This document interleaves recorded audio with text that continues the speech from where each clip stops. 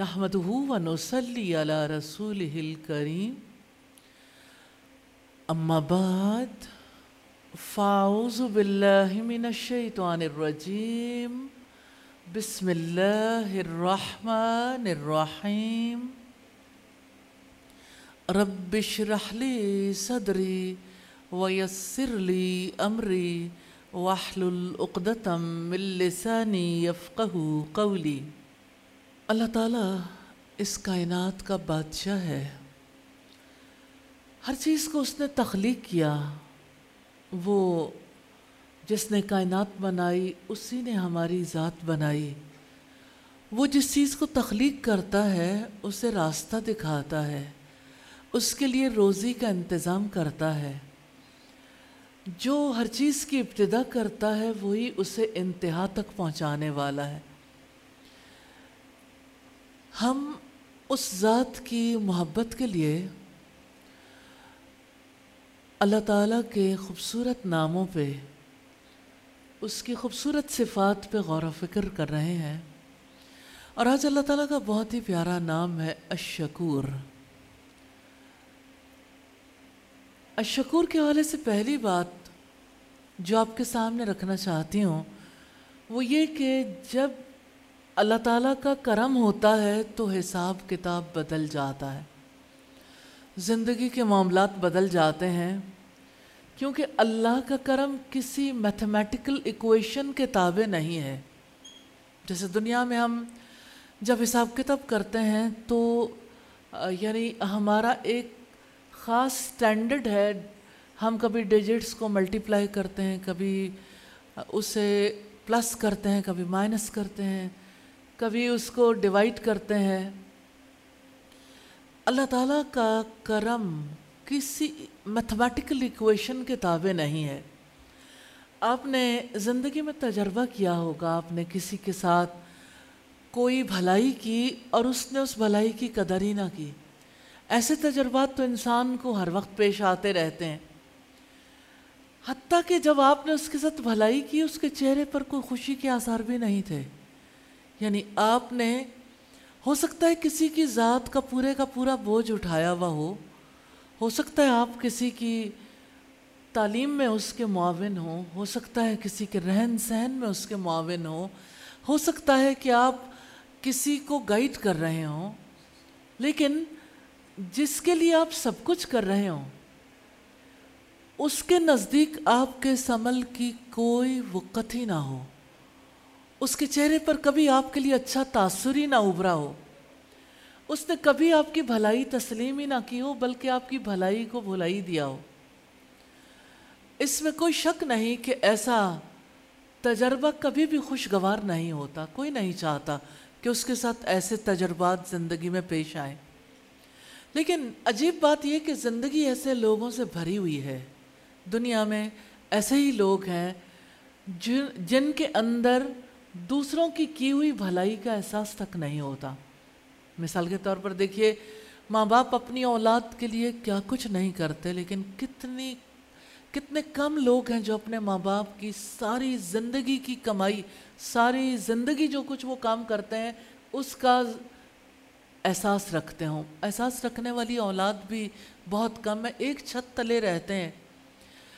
और आप कभी किसी बाप को देखिए कि वो अपनी ज़रूरियात को कुचल के, ज़रूरत की बात कर रही हूँ, ज़रूरियात को कुचल के अपने बच्चे की ख्वाहिश को पूरा करता है। माँ अपनी नींद, अपना आराम, अपना सब कुछ दांव पे लगा के बच्चे के आराम का ख्याल रखती है। लेकिन बच्चों की सूरत हाल क्या है कि उन्हें माँ बाप से शिकवे ही रहते हैं। यानी भलाई का एहसास नहीं होता, कदरदानी नहीं होती। आपको ज़िंदगी में ऐसे बहुत से लोग मिले होंगे जो शुक्रिया के लफ्ज़ तक से आशना नहीं होंगे। कभी उन्होंने किसी भलाई करने वाले को दुआ भी नहीं दी होगी, ना ही इस बात की वो समझ रखते होंगे कि भलाई करने वाले के साथ हुस्ने मुआमला कर सकें। और आप देखें, हमारे कल्चर में हम ऐसी सकाफ़त में रहते हैं जहाँ किसी को स्माइल पास करना گویا یعنی ایک پہاڑ سر کرنا ہو، یعنی اسمائل پاس نہیں کرنا چاہتے، مسکراہٹ کا تحفہ بھی نہیں دینا چاہتے. یوں لگتا ہے کہ مسکراہٹ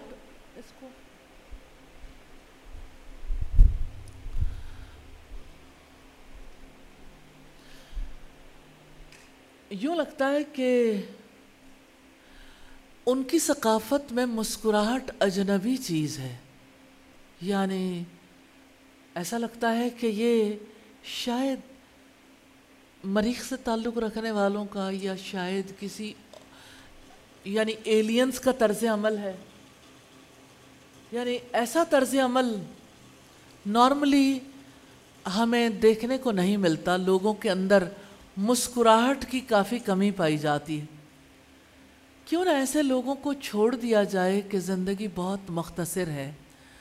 زندگی میں ایسے لوگوں پر الزام لگانے کی بجائے، ان کی ناشکری کے بارے میں سوچنے کی بجائے، ان ناقدروں کو ان کے حال پر چھوڑ دیں تو ہمارے پاس سوچنے کو بہت کچھ ہے. اور سب سے بڑی ذات تو اللہ تعالیٰ کی ہے، اس عظیم ہستی کی ہے جو الشکور ہے، نہایت قدردان ہے. کتنے ہی دل ہیں جو لوگوں کی ناقدری کی وجہ سے مرجھائے ہوئے ہیں. تو مرجھائے ہوئے دلوں میں تر و تازگی لانے کے لیے اس قدردان سے لو لگانے کی ضرورت ہے.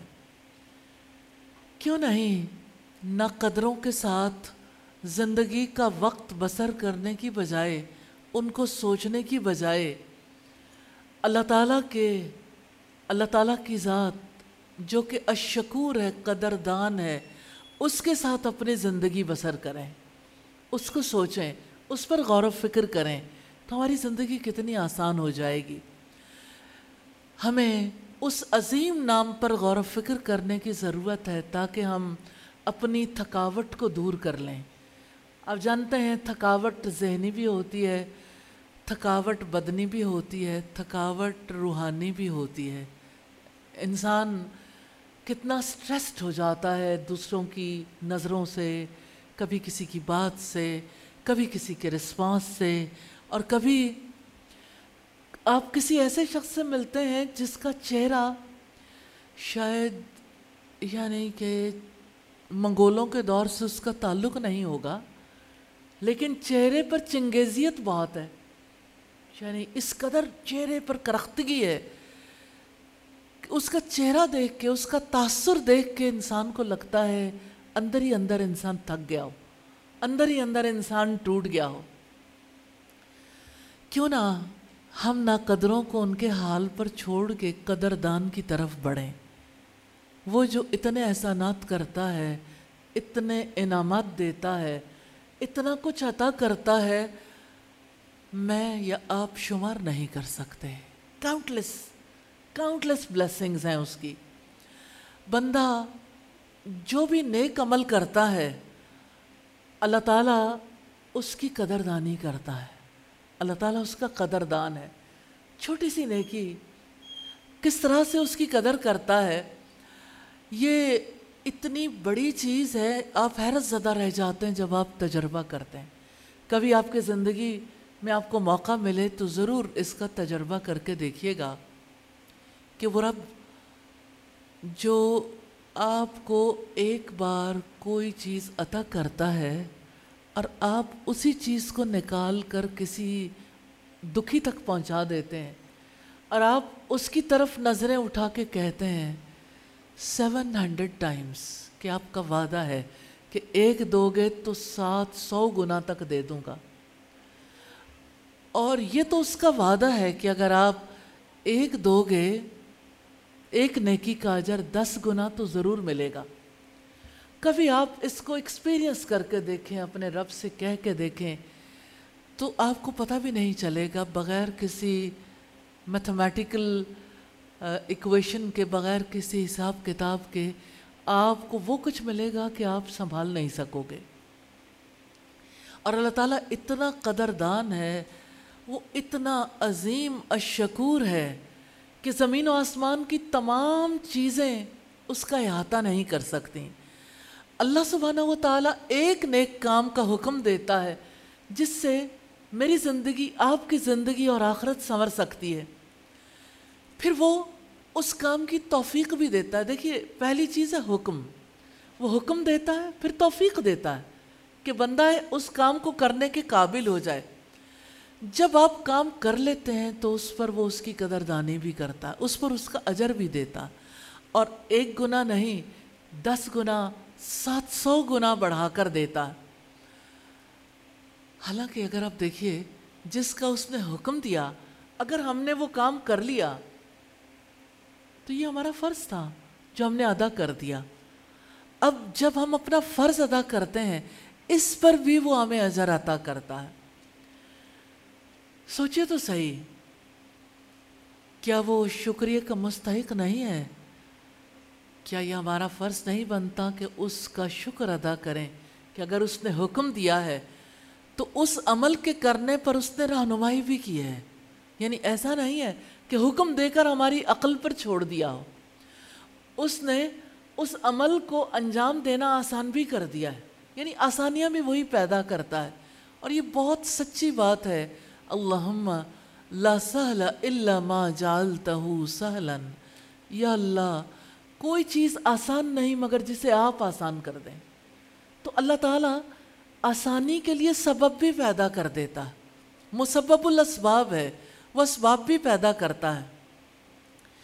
وہ کام کا حکم دیتا ہے، کام کے لیے رہنمائی کرتا ہے، آسانیاں پیدا کرتا ہے، اور کام کو انجام دینے کی توفیق بھی دیتا ہے۔ 4 کام ہو گئے۔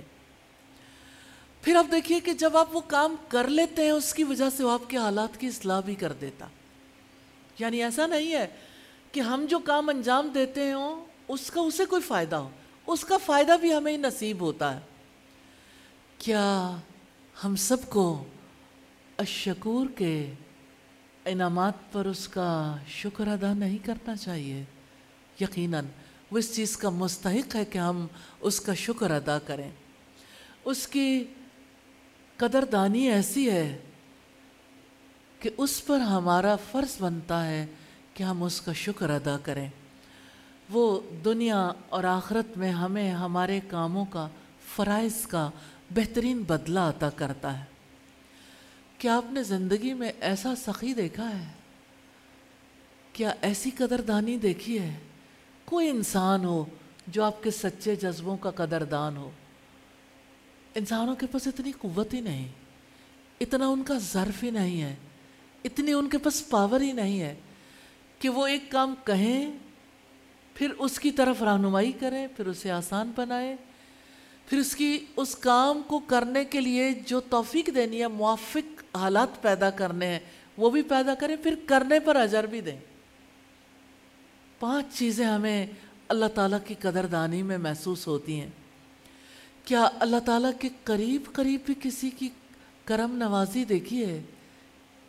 اتنا کرم، اتنی رحمت، اتنے انعامات، اتنے احسانات، اور اب دیکھیے کہ الشکور آپ کی قدردانی کیسے کرتا ہے۔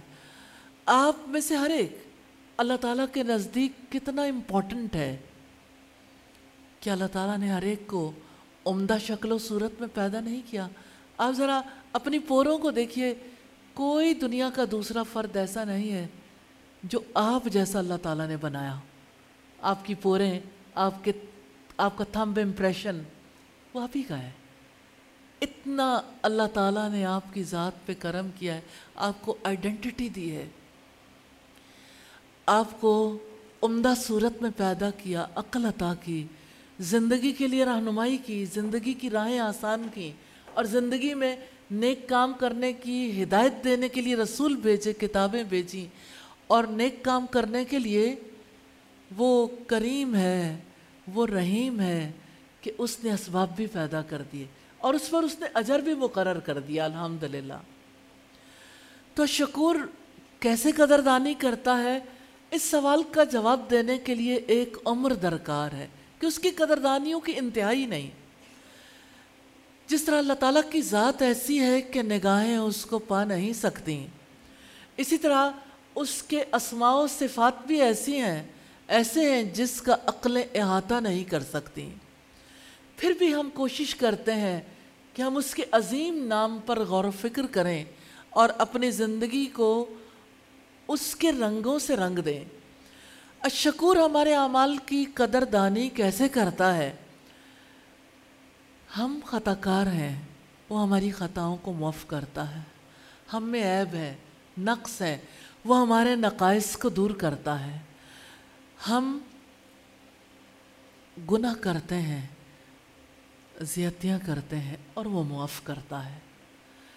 اور جو عیب ہمارے اندر ہے، کبھی کبھی ایسا ہوتا ہے انسان کے عیب دور نہیں ہوتے، لیکن وہ عیبوں پر پردہ ڈال دیتا ہے، چھپا لیتا ہے اپنے بندے کو، دوسروں کے سامنے ظاہر نہیں ہونے دیتا، کیونکہ انسان اپنے آپ کو اچھا محسوس نہیں کرتا دوسروں کے سامنے اس کے معاملات کھل جائیں۔ تو وہ ہمارے گناہوں کو معاف کرتا ہے۔ اس نے فرمایا غافر الذنب قابل التوب، وہ گناہوں کا معاف کرنے والا، توبہ قبول کرنے والا ہے۔ وہ ہماری نیکیوں کا ثواب، نیکیوں کا بدلہ بڑھا چڑھا کر دیتا ہے۔ وہ ہمیں صحت دیتا ہے، اور آپ دیکھیں صحت کا عرصہ کتنا طویل ہے۔ بیماری آتی ہے تو انسان کو پتہ چلتا ہے کہ صحت کتنی بڑی نعمت ہے۔ اور دو چیزیں ایسی ہیں جس کے بارے میں اکثر انسان غلط فہمی میں مبتلا رہتے ہیں، صحت اور فراغت۔ لگتا ہے ہمیشہ ملی رہیں گی اور ہمیشہ ہاتھ نہیں رہتی۔ تو وہ ہمیں صحت بھی عطا کرتا ہے، اولاد بھی دیتا ہے، مال بھی دیتا ہے، پرامن زندگی، پرسکون زندگی بھی عطا کرتا ہے۔ اس کے انعامات ہیں، اس کی نعمتیں ہیں، اس کی بلیسنگز ہیں۔ پھر آپ دیکھیے کہ اللہ تعالیٰ نے کسی کو مال کم دیا ہو یا زیادہ دیا ہو، لیکن آپ کا ایک نام ہے نا معاشرے کے اندر، آپ کو اللہ تعالیٰ نے بدنام پیدا نہیں کیا، نیک نام بنایا ہے، آپ کو اچھی شہرت دی ہے، آپ کا تذکرہ لوگ برے انداز میں نہیں کرتے۔ تو یہ اللہ تعالیٰ کی کرم نوازی نہیں ہے کہ لوگ آپ کے بارے میں اچھی اوپینین رکھیں، اچھی رائے رکھیں؟ جب کسی کی رائے آپ کے بارے میں بری نہیں ہے تو اس کا مطلب یہ ہے کہ آپ کے بارے میں ایک عام رائے ہے لیکن وہ اچھی ہے۔ تو یہ جو اچھی شہرت ہے، یہ اچھا نام ہے، یہ بھی اللہ تعالیٰ عطا کرتا ہے۔ اور وہ دیکھیے وہ کتنا بڑا قدردان ہے، وہ نعمتیں دیتا ہے، اور پھر نعمتیں دے کر کیسے ہمارے لیے راستے آسان کرتا ہے۔ جیسے اس نے اگر ہمارے اندر ضروریات رکھی ہیں، ہمارے اندر خواہشات رکھی ہیں، تو دنیا میں خواہشات اور ضروریات کو پورا کرنے کے ذرائع بھی پیدا کیے ہیں، اور اس کے لیے اس نے اسباب بھی پیدا کیے ہیں، ان تک پہنچنے کے ذرائع بھی ہیں۔ اور جس وقت ہم وہ چیزیں حاصل کر لیتے ہیں تو ہم اپنے آپ کو کامیاب سمجھتے ہیں، اور جب حاصل نہیں کر پاتے تو ہم اپنے رب سے دعا کرتے ہیں، کیونکہ ہم جانتے ہیں کہ وہ ہماری دعاؤں کا جواب دیتا ہے۔ اگر وہ دعاؤں کا جواب نہ دے تو ہم اس سے شکوہ نہیں کر سکتے، لیکن وہ مہربان ہے، وہ ہماری دعاؤں کا جواب دیتا ہے۔ وہ ہمیں اپنے قرب کا قیمتی احساس دیتا ہے۔ وہ کہتا ہے وَإِذَا سَأَلَكَ عِبَادِي عَنِّي فَإِنِّي قَرِيبٌ، جب بھی میرے بندے آپ سے میرے بارے میں سوال کریں، آپ انہیں بتا دیں میں ان کے قریب ہی ہوں۔ تو وہ اپنے قرب کا احساس دیتا ہے، اور وہ ایسے کام ہم سے کرواتا ہے جس کی وجہ سے وہ ہمارے قریب ہو جائے۔ جیسے ہمیں کہتا ہے وَاسْجُدْ وَاقْتَرِب، آپ سجدہ کرو اور قریب ہو جاؤ، یعنی رب سے قرب کا راستہ اس نے بتایا ہے۔ وہ ہمیں ایسی بیماریوں سے شفا دیتا ہے جس میں لوگ مر جاتے ہیں۔ اب سوچئے تھوڑا عرصہ پہلے، اور ابھی تک یہ سلسلہ جاری ہے، دنیا بھر میں کتنی بڑی تعداد کووڈ سے ختم ہوئی، لیکن ہم میں سے ہر ایک زندہ ہے۔ اس ذات نے ہمیں زندگی دی ہے، صحت دی ہے، بیماروں کے درمیان رکھنے کے باوجود ہم تک بیماری پہنچنے نہیں دی۔ وہ کس قدر انعام کرنے والا ہے جس نے ہمیں بیماریوں سے بچا کے رکھا۔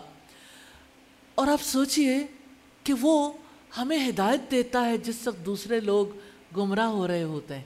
کیا اللہ تعالیٰ نے ہمیں موقع نہیں دیا گرمیوں کی شدت میں، موسم گرما میں، اس وقت جب لوگ اپنے گھروں میں آرام کرتے ہیں، جب لوگ اس وقت اپنے آپ کو موسم کی حدت اور شدت سے بچا کے رکھتے ہیں، اس نے ہمیں ہدایت دی کہ ہم اس قابل ہوئے کہ اس کا تذکرہ کر سکیں، جس نے ہمیں ہر طرح کے موسم عطا کیے اور جس نے ہمارے لیے نعمتوں کے دروازے کھول دیے۔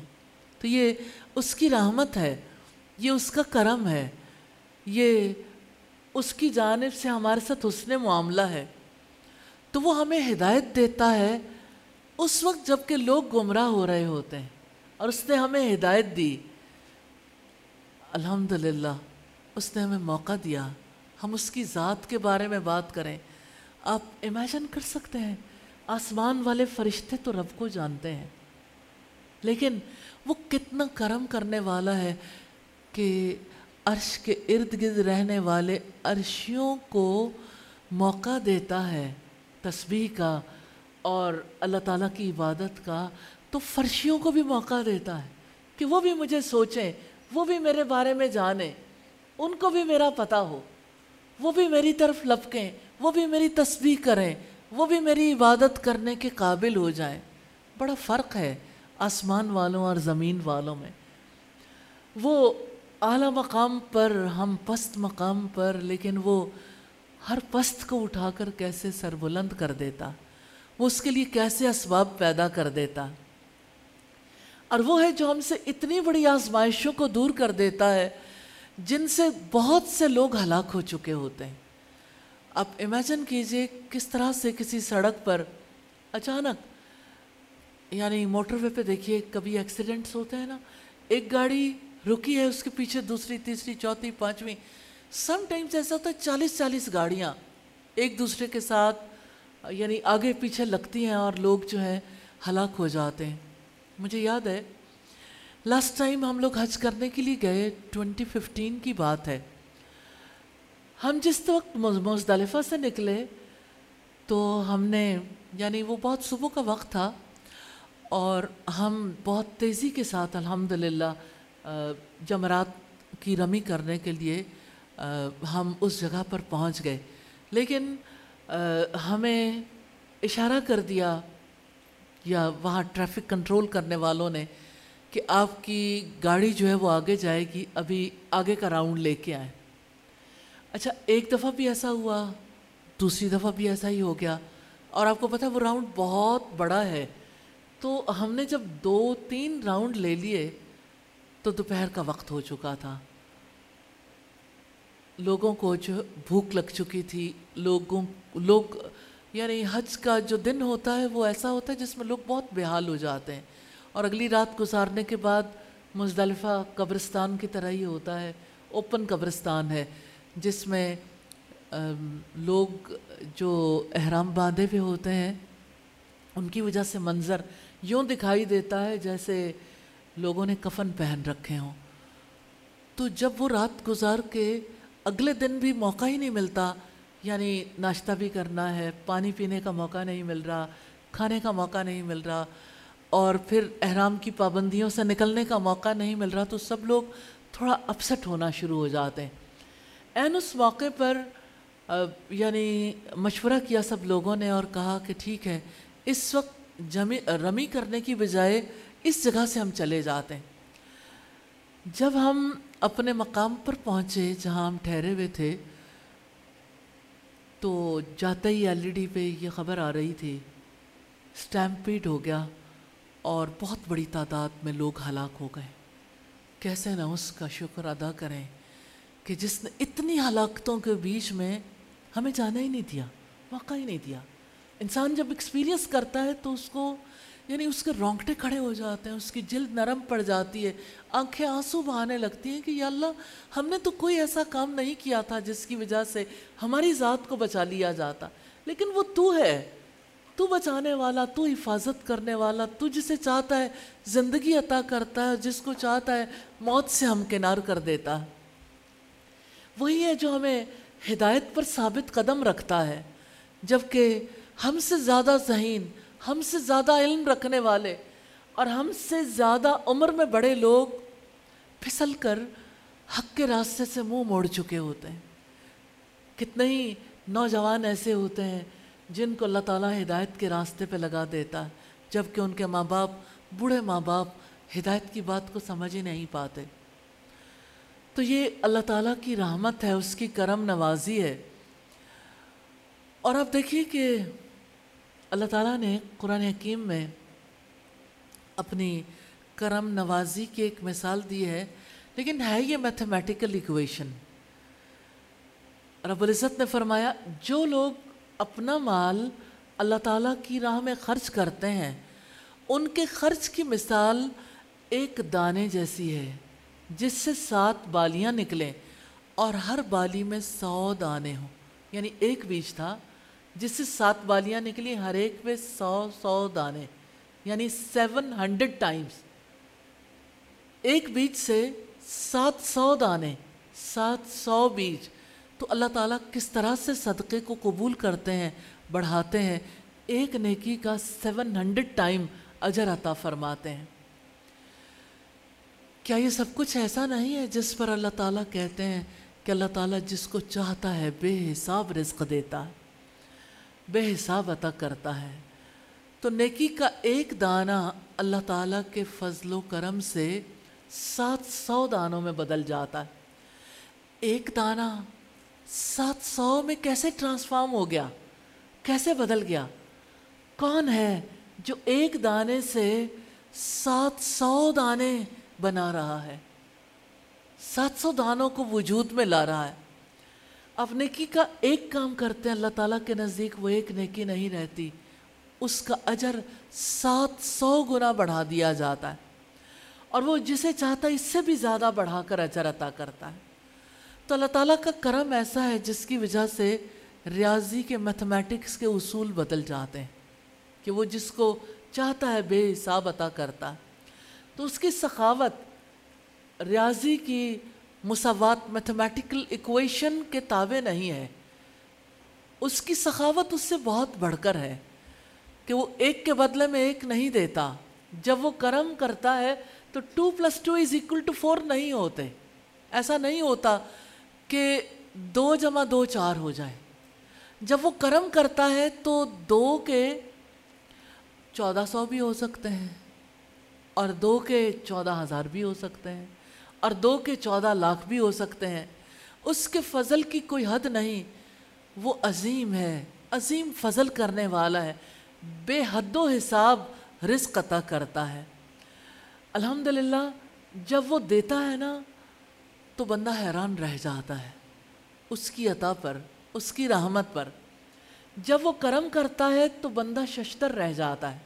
ہم میں سے کون ہے جس کو اس عظیم ہستی نے کچھ بھی عطا نہ کیا ہو؟ آپ جن آنکھوں سے دیکھتے ہیں اپنے چشمِ بصارت کے بارے میں سوچئے. اگر ہمیں خریدنا پڑے یا ہم اس چشمِ بصارت کو بیچنا چاہیں، دونوں کام ہی کس قدر مشکل ہے. کون ہے جو اپنی آنکھیں بیچنا چاہتا ہو؟ کوئی زندہ انسان اپنی آنکھوں کو ڈونیٹ نہیں کرنا چاہتا، اپنی حیات میں کسی کو دینا نہیں چاہتا، کیونکہ وہ یہ کبھی نہیں چاہتا کہ اس کی آنکھوں کی روشنی مستقل طور پر اس سے چھن جائے. تو ہم میں سے کون ہے جس پر اس ہستی نے یہ کرم نہ کیا ہو؟ ہمارا حال تو یہ ہے کہ ہم اپنی زندگی کے ہر لمحے میں بے شمار بے حد و حساب نعمتیں پاتے ہیں. اور اب دیکھیے کہ اللہ پاک نے جتنے انبیاء بھیجے سب نے بہت نیک کام کیے. انہوں نے اللہ تعالیٰ کا پیغام پہنچانے کے لیے جو سٹرگل کی، تو پھر الشکور نے انہیں ہمارے لیے رول ماڈل بنا دیا. کسی انسان کے بس میں ہے کہ وہ دوسروں کے لیے مثال بن جائے؟ یہ انسان کا کام ہی نہیں ہے، انسان کے بس میں نہیں ہے. کوششیں تو بہت لوگ کرتے رہے. کیا رسول اللہ کے عہد میں مسلمہ کذاب نے کوشش نہیں کی تھی رول ماڈل بننے کی؟ کی تھی. کہاں گیا؟ کیا اس دور میں آپ کے چچاؤں نے کوشش نہیں کی تھی لوگوں کے لیے رول ماڈل بننے کی؟ لیکن کہاں گیا ابو لہب، کہاں گیا ابو جہل؟ ان کا نام لیوا آج کوئی ایک بھی ایسا ہے جو ان کا نام لینے والا ملتا ہو؟ تو اللہ تعالیٰ نے انبیاء کے بارے میں فرمایا وَاذْكُرْ فِي الْكِتَابِ ابراہیم، اس کتاب میں ابراہیم کا تذکرہ کرو. وَاذْكُرْ فِي الْكِتَابِ مریم، اس کتاب میں مریم کا تذکرہ کرو. تو اللہ پاک نے اپنی کتاب میں ان کا تذکرہ کیا ہے جنہوں نے اللہ تعالیٰ کا کام کیا ہے. وہ کتنا بڑا قدردان ہے. اور اللہ تعالیٰ نے ان کے زندگی کے سارے واقعات کو لافانی بنا دیا.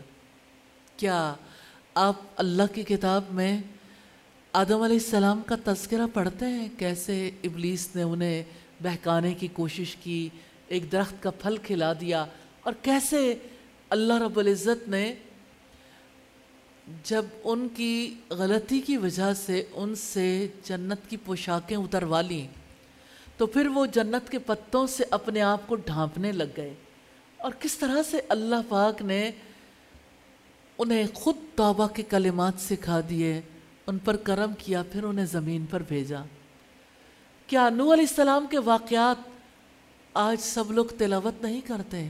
ہود علیہ السلام کے واقعات، صالح علیہ السلام کے واقعات، ابراہیم علیہ السلام کے واقعات، حضرت موسیٰ علیہ السلام کے واقعات، حضرت عیسیٰ علیہ السلام کے واقعات، اور محمد صلی اللہ علیہ وسلم، ان کے واقعات تو یوں ہے کہ پوری کتاب ہی ان پر نازل ہوئی. ہر جگہ خاصی موقع تھا، خاص سینیریو تھا جس میں آیات نازل ہوئیں.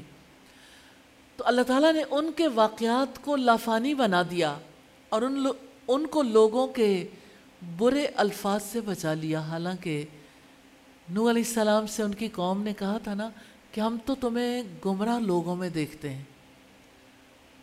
تو اللہ تعالیٰ نے ان کا ذکر خیر پوری نسل انسانی میں جاری کر دیا. کیسے وہ رب قدردانی کرتا ہے، وہ کتنا بڑا قدردان ہے. تو اللہ تعالیٰ کے ایک بندوں میں سے، یعنی اللہ تعالیٰ کے کتنے بے شمار بندے ہیں، ان میں سے ایک بندہ جسے اللہ تعالیٰ نے اپنی قدرت سے تخلیق کیا، جو پہلے کوئی قابل ذکر چیز نہ تھا. لم یکن شیئا مذکورا، جبکہ وہ پہلے کوئی قابل ذکر چیز نہیں تھا. پھر اللہ تعالیٰ نے اپنی کتاب میں فرمایا وَاذْكُرْ فِي الْكِتَابِ ابراہیم، اس کتاب میں ابراہیم کا تذکرہ کرو. یقیناً وہ ایک سچا نبی تھا. اور اس کتاب میں موسیٰ کا تذکرہ کرو کیونکہ وہ خاص طور پر برگزیدہ تھا اور ایک رسول اور نبی تھا. اور اس کتاب میں اسماعیل کا بھی ذکر کرو کیونکہ وہ اپنے وعدے کا سچا تھا. اور اس کتاب میں ادریس کا ذکر کرو. اور اللہ تعالیٰ نے کیسے حضرت ادریس علیہ السلام اور حضرت ادریس علیہ السلام کے بعد کے انبیاء کے صبر کی تعریف کی ہے. اِنَّا وَجَدْنَاهُ صَابِرًا، بے شک ہم نے اسے بڑا صبر کرنے والا پایا. واقعی ہم نے اسے صبر اور استقامت سے بھرپور پایا. ایک لمحے کے لیے رکیے، غور کیجئے، اور پھر دوبارہ اپنی سوچ کا سفر جاری کر لیجئے. بہترین بندہ کسی انسان نے نہیں کہا، جہانوں کے بادشاہ نے. کتنا بڑا ٹائٹل ہے، نعم العبد، بہت ہی اچھا بندہ. کیا بات ہے اس کی اچھائی کی، کیا بات ہے اس کی نیکی کی. عظیم بادشاہ اپنے غلاموں کے بارے میں کہتا ہے نعم العبد، کیا ہی بہترین بندہ تھا. یا اللہ تو کتنا سخی ہے، تو کتنا کریم ہے. اور دیکھیں تو صحیح اس الشکور کا محمد رسول اللہ صلی اللہ علیہ وسلم نے کیسے شکر ادا کیا، اور اللہ تعالیٰ نے انہیں کیسے اپنی رحمت سے نوازا، انہیں اپنی رسالت سے خاص کیا، اور آپ کی زندگی کے تمام ادوار میں آپ کا ساتھ دیا، آپ کی حفاظت کی، اور فرمایا واللہ یعصمک من الناس، اللہ تعالیٰ تجھے لوگوں سے بچا لے گا. اللہ تعالیٰ نے آپ صلی اللہ علیہ وسلم کو سب سے خوبصورت اخلاق سے آراستہ کیا اور فرمایا وَإِنَّكَ لَعَلَىٰ خُلُقٍ عَظِيمٍ، بے شک آپ اخلاق کے عظیم مرتبے پر فائز ہو. دیکھیں تو صحیح اللہ تعالیٰ نے محمد رسول اللہ صلی اللہ علیہ وسلم کی کیسے قدردانی کی. اس نے اذان اور شہادتین میں اپنے نام کے ساتھ محمد صلی اللہ علیہ وسلم کے نام کو جوڑ دیا. قدردانی کی انتہا ہے. حسان نے کہا اللہ تعالیٰ نے اپنے عظیم نام کے ساتھ رسول اللہ کا نام جوڑ دیا. جب آپ اذان کی آواز سنتے ہیں یا کہتے ہیں تو جہاں اللہ اکبر کی بات آتی ہے وہاں اینڈ پہ جا کے دیکھیے لا الہ الا اللہ.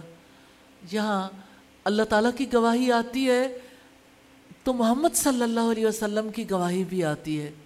تو اللہ تعالیٰ کے نام کے ساتھ محمد صلی اللہ علیہ وسلم کا نام آتا ہے. مؤذن 5 مرتبہ دن میں اذان دیتا ہے تو اس نے اپنے نام کے ساتھ نبی کا نام رکھا کہ وہ عرش والا محمود ہے اور یہ محمد صلی اللہ علیہ وسلم ہے. اور صحابہ کرام جنہوں نے اس دین کی نصرت کی، اپنے رب کے رسول کی مدد کی، اپنی جانیں اپنے مال قربان کیے، اللہ تعالیٰ نے کیسے ان کا شکریہ ادا کیا. اللہ تعالیٰ نے صحابہ کو برا بھلا کہنے کو نفاق قرار دیا کہ وہ منافق ہے جو صحابہ کرام کو برا بھلا کہتا ہے. اور اللہ تعالیٰ نے ان کے بارے میں فرمایا رضی اللہ عنہم، اللہ تعالیٰ ان سے راضی ہو گیا. ورضوا عنہ، اور وہ بھی اللہ تعالیٰ سے راضی ہو گئے. تو اس نے کیسے ان کے اعمال کے اجر میں اضافہ کر دیا. اللہ تعالیٰ نے انہیں خیر القرون کے نام سے یاد کیا اور ان کے بارے میں فرمایا لقد رضی اللہ عن المؤمنین، اللہ تعالیٰ کی رضا مومنوں پر تھی جب وہ آپ سے بیعت کر رہے تھے درخت کے نیچے. اور اللہ تعالیٰ نے فرمایا لیکن اللہ تعالیٰ نے سب سے اچھے انعام کا وعدہ کیا ہے. کتنے فضائل ہیں صحابہ کے بارے میں، بے شمار احادیث ہیں. اللہ تعالیٰ نے ان کی قربانیوں اور حمایت کی قدردانی کی. یعنی اگر انہوں نے قربانی دی تو اللہ تعالیٰ نے قدر کی، اگر انہوں نے حمایت کی اللہ تعالیٰ نے ان کی قدر کی. اب سوچئے کہاں تو وہ جہانوں کا بادشاہ ہے اور کہاں ہم. اگر اب ایز اے ہیومن بینگ اپنے آپ کو دیکھیں شاید ہمارا وزن بھی ذرے برابر نہ ہو، ایک ایٹم جیسا بھی نہ ہو. ایک سخی آدمی کو دیکھیے، ہر شخص کا شکریہ ادا کرتا ہے جو بھی اس کے ساتھ بھلائی کرتا ہے. اللہ تعالیٰ بھی ہر نیکی کرنے والے کا قدردان ہے، لیکن ایسے انداز میں جو اس کی سخاوت اور اس کے جلال کے لائق ہے. تو اس کا اجر بڑا مختلف ہے، اس کا انعام سب سے بڑا ہے. وہ آپ کو ہر نیکی کا بدلہ دیتا ہے. کیا آپ کو اس بات پر یقین ہے؟ ہر نیکی کا بدلہ دیتا ہے، خواہ وہ کتنی چھوٹی کیوں نہ ہو، خواہ وہ کسی کو اسمائل پاس کرنا ہو یا راستے سے کوئی چھلکا یا ٹیشو پیپر اٹھانا ہو. ہاں ایک شرط ہے کہ وہ خالص اللہ تعالیٰ کے لیے ہو. وہ صرف بڑی نیکیوں کا قدردان نہیں ہے، وہ چھوٹی چھوٹی نیکیوں کی بھی قدر کرتا ہے. ایسی نیکیاں جو شاید مکی کے دانے یا دھنیا کے بیج کے برابر ہوں یا رائی کے دانے کے برابر ہوں. اس نے فرمایا جس نے ذرہ برابر کوئی نیکی کی وہ اسے دیکھ لے گا، اور جس نے ذرہ برابر کوئی برائی کی وہ اسے بھی دیکھ لے گا. کیسے ہمارے رب نے ایک عورت کو کھجور کے آدھے ٹکڑے کے بدلے جنت دے دی. یعنی اللہ تعالیٰ کتنا بڑا قدردان ہے. ایک فاحشہ عورت تھی طوائف، جس نے ایک کتے کو پانی پلا دیا. کتے کو پانی پلانا اس کا آخری عمل تھا. اللہ تعالیٰ نے اس کے بدلے میں اسے جنت عطا کر دی.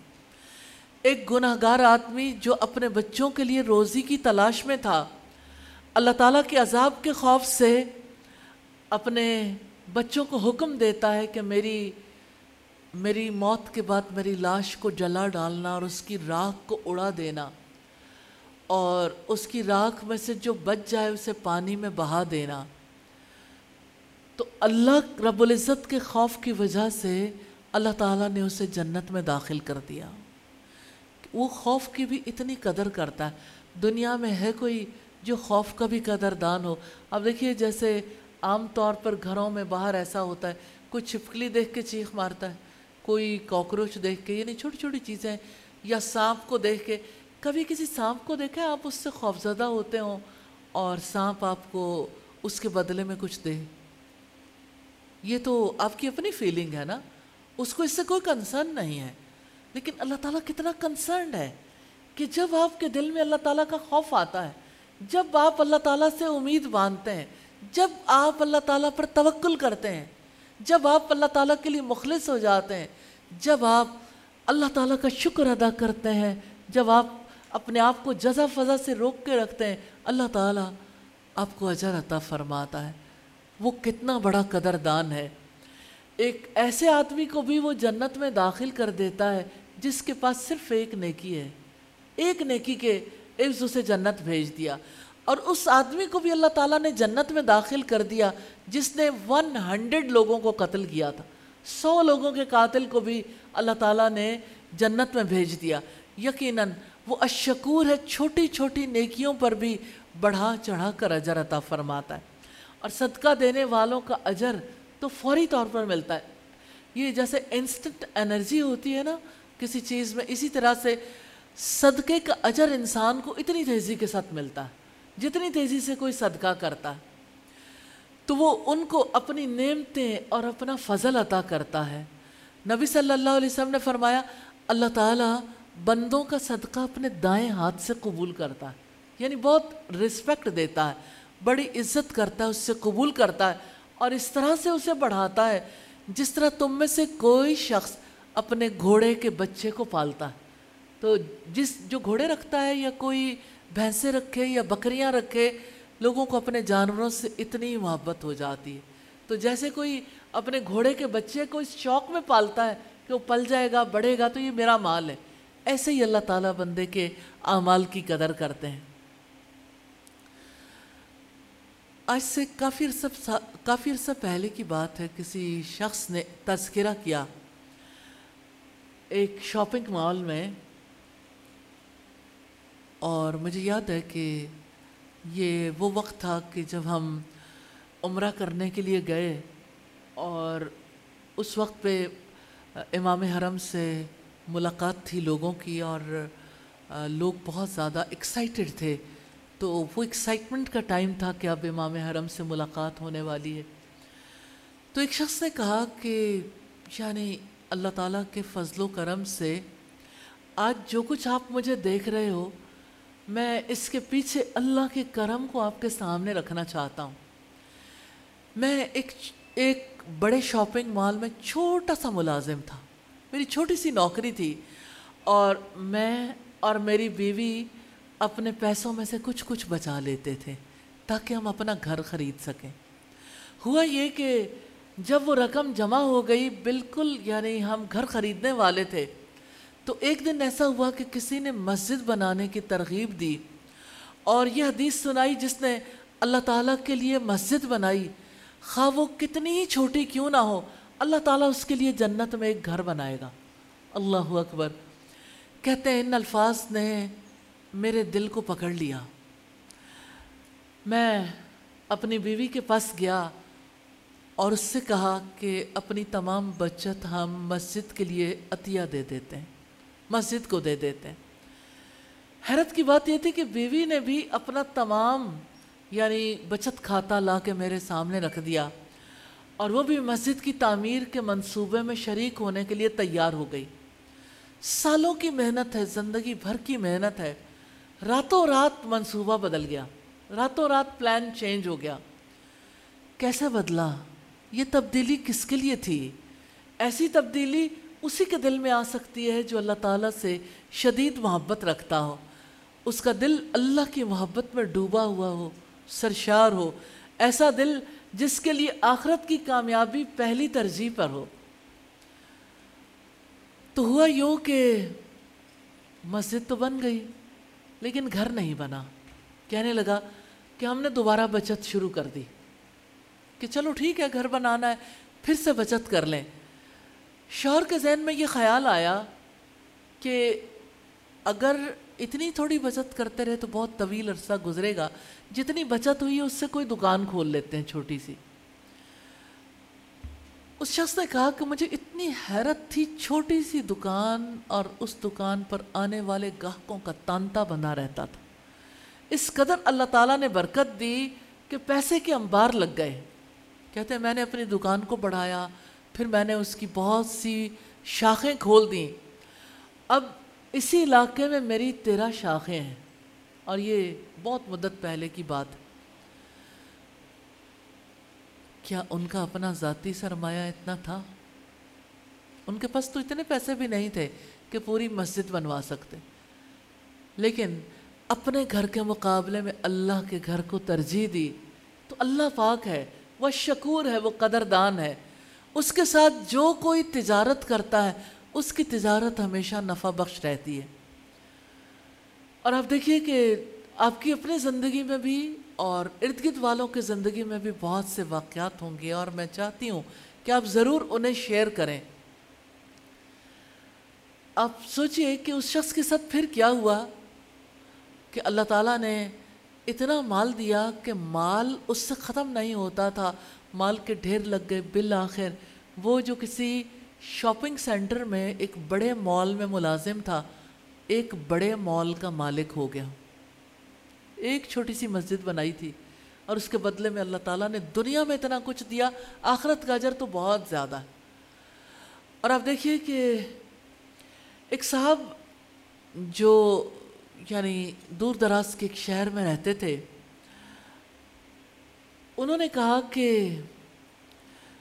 میں آپ کو ایک سٹوری سناتا ہوں ایک ایسے شخص کی جو اپنی جوانی میں غریبوں کو صدقہ دیتا تھا، وہ یتیموں کی کفالت کرتا تھا، اپنے خاندان کے کچھ لوگوں کو صدقہ و خیرات دیتا تھا، پھر اللہ تعالیٰ نے اسے اجر دیا، اور اس کے اب کئی کامیاب کاروبار ہیں۔ یعنی نوجوانی میں صدقہ کیا اور اللہ پاک نے اتنا کرم کر دیا۔ بندہ سوچ نہیں سکتا کہ آج کی چھوٹی سی نیکی کل اس کے لیے دنیا بنانے میں کس قدر معاون ثابت ہو سکتی ہے، اور آخرت میں کتنے بڑے اجر کی حامل ہو جائے گی۔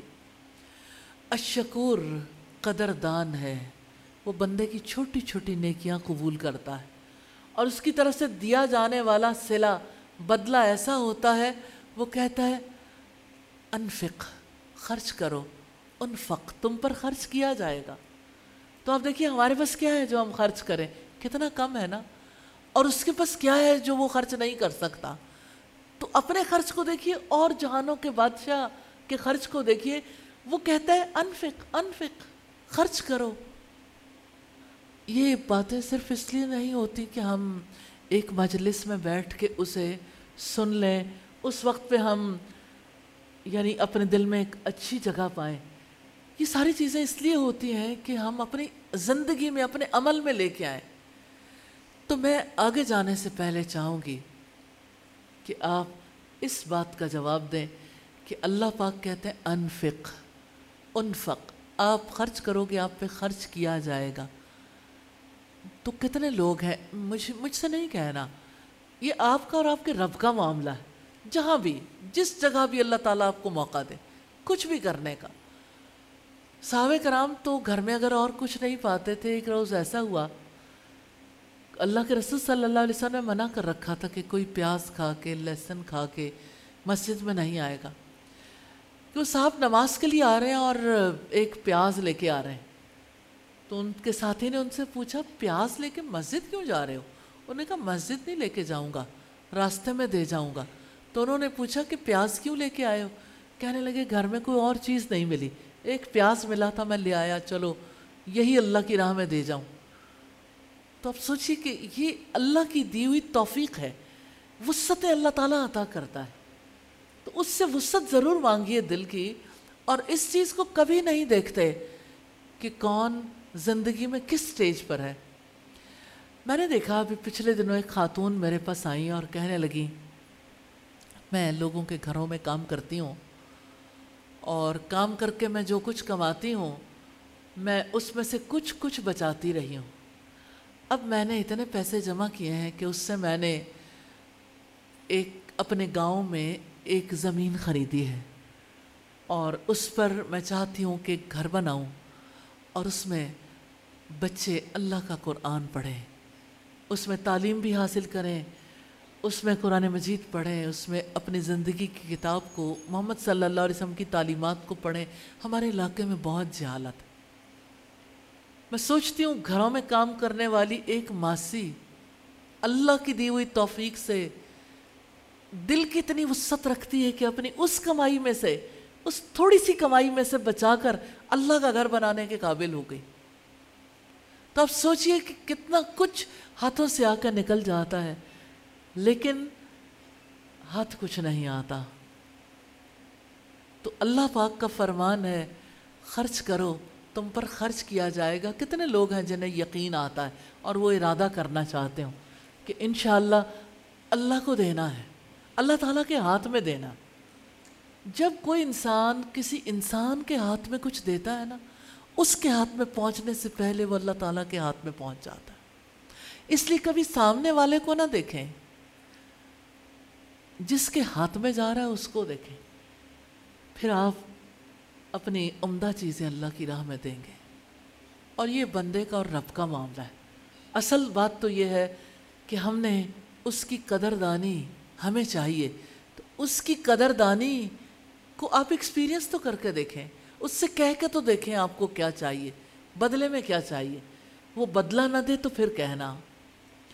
نبی صلی اللہ علیہ وسلم نے فرمایا ما نقصت صدقۃ من مال، صدقہ کرنے سے مال کبھی کم نہیں ہوتا، صدقے سے مال بڑھتا ہے، کبھی کم نہیں ہوتا۔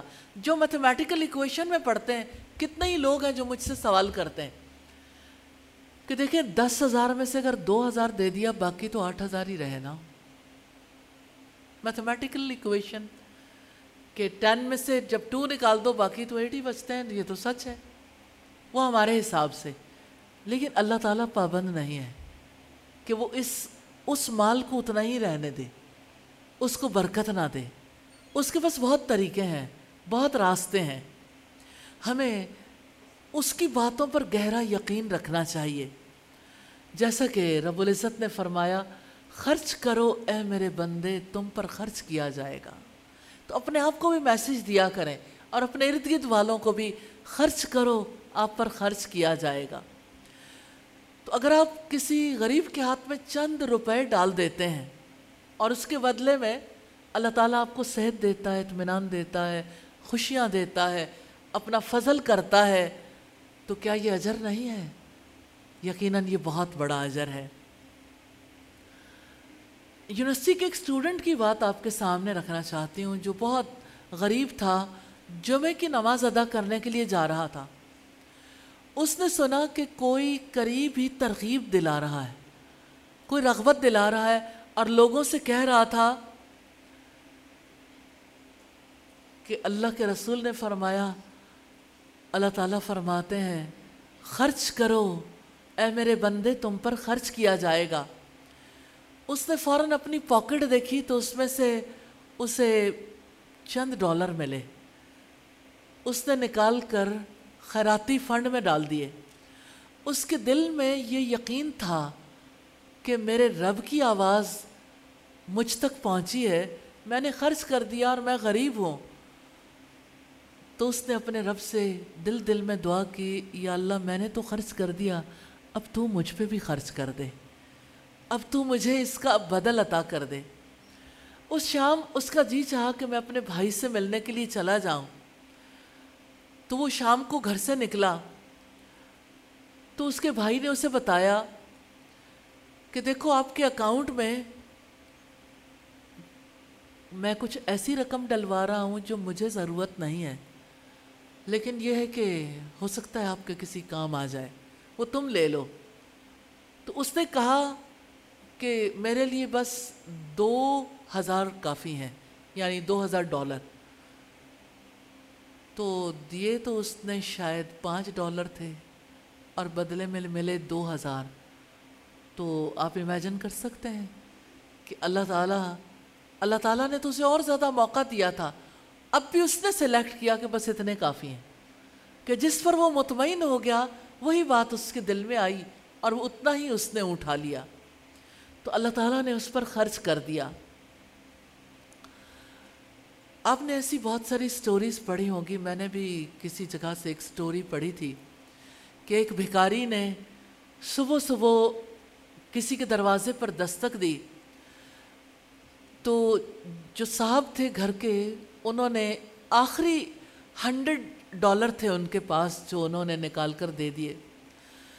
وہ کہتے ہیں کہ میری روح اندر سے سرگوشی کر رہی تھی، میرے دل کو یقین تھا کہ اللہ تعالیٰ میرے لیے اسے 10 گنا بڑھا دے گا۔ اب یہ آپ کو انسان کے ذہن کا پتہ ہے، فوراً اس کے ذہن میں میتھمیٹکس کا سلسلہ چل پڑتا ہے، تو اس نے اپنے خرچ کیے ہوئے مال پہ صرف 10 گنا رب سے مانگے۔ کہتے ہیں کہ اس دن خاتون خانہ نے کچن میں جا کے اپنے گھر والوں کے لیے ناشتہ بنایا۔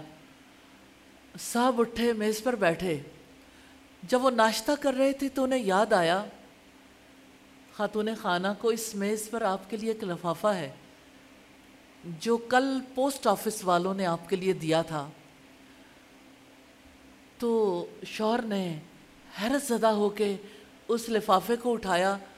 حیرت کی بات یہ تھی کہ اس کا یہ یعنی ایک بینک کی طرف سے ملنے والا چیک تھا جو اس نے اس کے ایک مضمون کے معاوضے کے طور پر اسے ملا تھا، یعنی کسی دور میں کوئی مضمون لکھا، اس کا معاوضہ اس کے پاس آیا، اور اس وقت اس کا معاوضہ اسے $1000 کے طور پر ملا۔ 100,000 میں بدل گئے۔ میتھمیٹیکل ایکویشن کہاں گئی؟ بدلہ تو دینے والا اس سے کہیں بڑھ کر دے سکتا ہے۔ تو دیکھیے کتنے ہی لوگ ہیں جو اس چیز کو شعور کی آنکھ سے اور شعوری طور پر ایکسپیرینس کرتے رہتے ہیں کہ میں نے تو اتنا کیا تھا اور میرے رب نے میرے لیے اتنا بڑھا کر دے دیا۔ ہاں، ایک بات ضرور کہنا چاہوں گی کہ صرف دنیا ہی کی امیدیں نہیں رکھنی چاہیے، دنیاوی انعامات کی، کہ مجھے دنیا ہی میں مل جائے۔ دنیا کے انعامات سے کئی گنا زیادہ اس نے آخرت کے انعامات رکھے ہیں، جس دن ہمیں ان انعامات کی بہت زیادہ ضرورت ہوگی۔ والدین کے فرما بردار کو بہت زیادہ انعامات ملتے ہیں، دنیا میں پرامن زندگی ملتی ہے، تمام معاملات میں کامیابی ملتی ہے، معاملات میں آسانیاں ہو جاتی ہیں، صحت ملتی ہے، اور اللہ تعالیٰ کی طرف سے رحمتیں ہوتی ہیں۔ تو زندگی میں کامیابی ان لوگوں کے لیے ہے جو اللہ تعالیٰ کے احکامات کی پابندی کرتے ہیں، جو فرض شناس ہیں، جنہوں نے اپنے رب کو پہچان لیا، جو اپنے رب کی قدر کو جانتے ہیں کہ وہ کس قدر قدردان ہے۔ اگر آپ دنیا کے کامیاب لوگوں کے حالات پڑھیں تو سب میں ایک کامن فیکٹر آپ کو نظر آئے گا، فرض شناسی۔ اللہ تعالیٰ فرماتے ہیں وَأَحْسِنُوا، احسان کرو، نیکی کرو۔ نیکی خواہ کتنی چھوٹی کیوں نہ ہو، الشکور قدردان ہے، الشکور قدردان ہے، وہ اس کا چھوٹی سی نیکی کی بھی قدر کرتا ہے۔ کیا اس نے نہیں فرمایا جو چھوٹی سی ذرہ برابر نیکی کرے گا وہ اس کو بھی دیکھ لے گا، اور جو ذرہ برابر برائی کرے گا وہ اس کو بھی دیکھ لے گا۔ ذرہ کتنی مشکل سے نظر آتا ہے، اگر کوئی ذرے کے برابر بھی عمل کرے، اتنی چھوٹی نیکی، اتنی، آپ اپنی کسی چھوٹی سے چھوٹی نیکی کو لے جائیں، ذرے سے بڑی ہوگی، تو اگر آپ اسے ذرے کے برابر بھی کر دیں تو اللہ تعالیٰ اس کو بھی قبول کرے گا انشاءاللہ۔ قیامت کے دن اللہ تعالیٰ کا وعدہ ہے اس کا اجر ضرور ملے گا۔ اللہ تعالیٰ ہمیں ایسے لوگوں میں شامل فرما دے۔ اور یہ ضرور دیکھنے کی بات ہے چھوٹی چھوٹی نیکیاں کیا ہیں۔ کبھی آپ دیکھیے کہ آپ کسی سگنل پہ کھڑے ہیں اور رات کا وقت ہے، اور آپ نہیں سوچتے کہ اس وقت پہ ٹریفک کو ریگولیٹ کرنے کے لیے جو وارڈن کھڑا ہے، آپ کی گاڑی کی لائٹس اس کی آنکھوں پر کس قدر برے اثرات چھوڑ رہی ہیں۔ تو آپ یوں کرتے ہو کہ گاڑی کی لائٹ ڈم کر دیتے ہو یا بند کر دیتے ہو تھوڑی دیر کے لیے، یہ بھی چھوٹی نیکی ہے، یعنی آپ نے دوسرے کا لحاظ کیا، احساس کر لیا۔ تو جب آپ دیکھیں گے تو ایسی ہزاروں نیکیاں آپ کو نظر آئیں گی کسی بھی جگہ پہ کبھی آپ دیکھتے ہیں کہ سگنل پہ کھڑے ہوئے اچانک کسی کی گاڑی بند ہو جاتی ہے اور پیچھے اس قدر زور سے ہارن بجنے شروع ہو جاتے ہیں، سارے ہی اپنی نیکیوں کا پٹاخہ بول دیتے ہیں. یعنی اگر وہ ہلکا سا 1 سیکنڈ کے لیے 5 سیکنڈ کے لیے رک جاتے تو اللہ تعالیٰ کی طرف سے صبر پر اجر ملتا، لیکن انہوں نے اس موقع سے کوئی فائدہ نہیں اٹھایا. تو نیکی کے مواقع پر فائدہ اٹھانا چاہیے، اپرچونٹسٹ ہونا چاہیے، اپرچونٹی کو اویل کرنا چاہیے. پھر آپ دیکھیے کہ کبھی ایسا ہوتا ہے کہ آپ کسی ایسی جگہ پر پہنچے ہیں جہاں پہ اچانک کوئی انسان کسی بہت تیز جہاں پہ ٹریفک چلتی ہے اس روڈ پر اچانک آپ کے سامنے آ گیا، وہ گزرنا چاہتا ہے، آپ کو سمجھ نہیں آتی، گاڑی کو سلو کریں تو تب بھی عجیب ہے، ایک سائیڈ سے کر کے نکلیں تو آپ کو پتہ نہیں چلتا کہ ایک شخص آگے جاتا ہے اور پیچھے آتا ہے. لیکن آپ ایک انسانی جان کو بچانے کی کوشش کرتے ہیں تو ہمارا رب فرماتا ہے جس نے کسی ایک انسان کی زندگی بچائی اس نے گویا سارے انسانوں کی زندگی بچا لی. وہ کتنا بڑا قدردان ہے. اور میں ضرور مبارکباد دینا چاہتی ہوں ان لوگوں کو جو لوگوں کی زندگیاں بچانے کے پروفیشن سے تعلق رکھتے ہیں کہ ان کا لگا ہوا کوئی لمحہ اللہ تعالیٰ ضائع نہیں کرتے، ایک ایک لمحہ. میں کل بھی کسی سے بات ہو رہی تھی تو ایک ڈاکٹر مجھے بتا رہی تھی کہ ہم کبھی کبھی ایسا ہوتا ہے کہ آپریشن جس وقت ہوتا ہے تو رمضان میں عین روزے کا ٹائم آ گیا اور ہمارے ہاتھ ہم آپریٹ کر رہے ہیں، ہمارے پاس اتنا بھی وقت نہیں ہوتا کہ کھجور منہ میں ڈال لیں، تو کوئی ایک اٹھ کے کھجور منہ میں ڈال دیتا ہے تھوڑا سا حصہ تو ہمارا روزہ کھل جاتا ہے. ایسے میں یہ وقت بھی نہیں ہوتا کہ اگر ہم نماز ادا کرنے کے لیے رکتے ہیں جاتے ہیں تو پیشنٹ کی جان جاتی ہے. تو ہم اپنے اس آپریشن کو جب کمپلیٹ کرتے ہیں پھر ہم اٹھ کے وضو کرتے ہیں، نماز ادا کرتے ہیں، کیا ہماری نماز قبول ہو جائے گی؟ یقیناً اس وقت زندگی بچانا سب سے زیادہ ضروری ہے. جب کوئی زندگی اور موت کی کشمکش میں ہو، جب ایسی جنگ جاری ہو، تو ایسے میں کوئی اگر اپنا فرض پہلے نبھا لے، زندگی بچانے کا فرض، اور بعد میں نماز ادا کر لے تو اس میں کوئی حرج کی بات نہیں. لیکن وہ جذبہ جو کسی ڈاکٹر کے اندر ہے، زندگی بچانے کا جذبہ، اس جذبے پر اللہ تعالیٰ کتنا قدردان ہے، لمحے لمحے کو اللہ تعالیٰ قبول کرتا ہے. پھر آپ دیکھیے کہ سڑک کے اس پار سے آنے والا کبھی آپ کی نیکی کا نوٹس بھی نہیں لیتا کہ آپ نے اس کی خاطر گاڑی کھڑی کی، آپ نے اس کو راستہ دیا، آپ اس کے لیے انتظار میں رک گئے.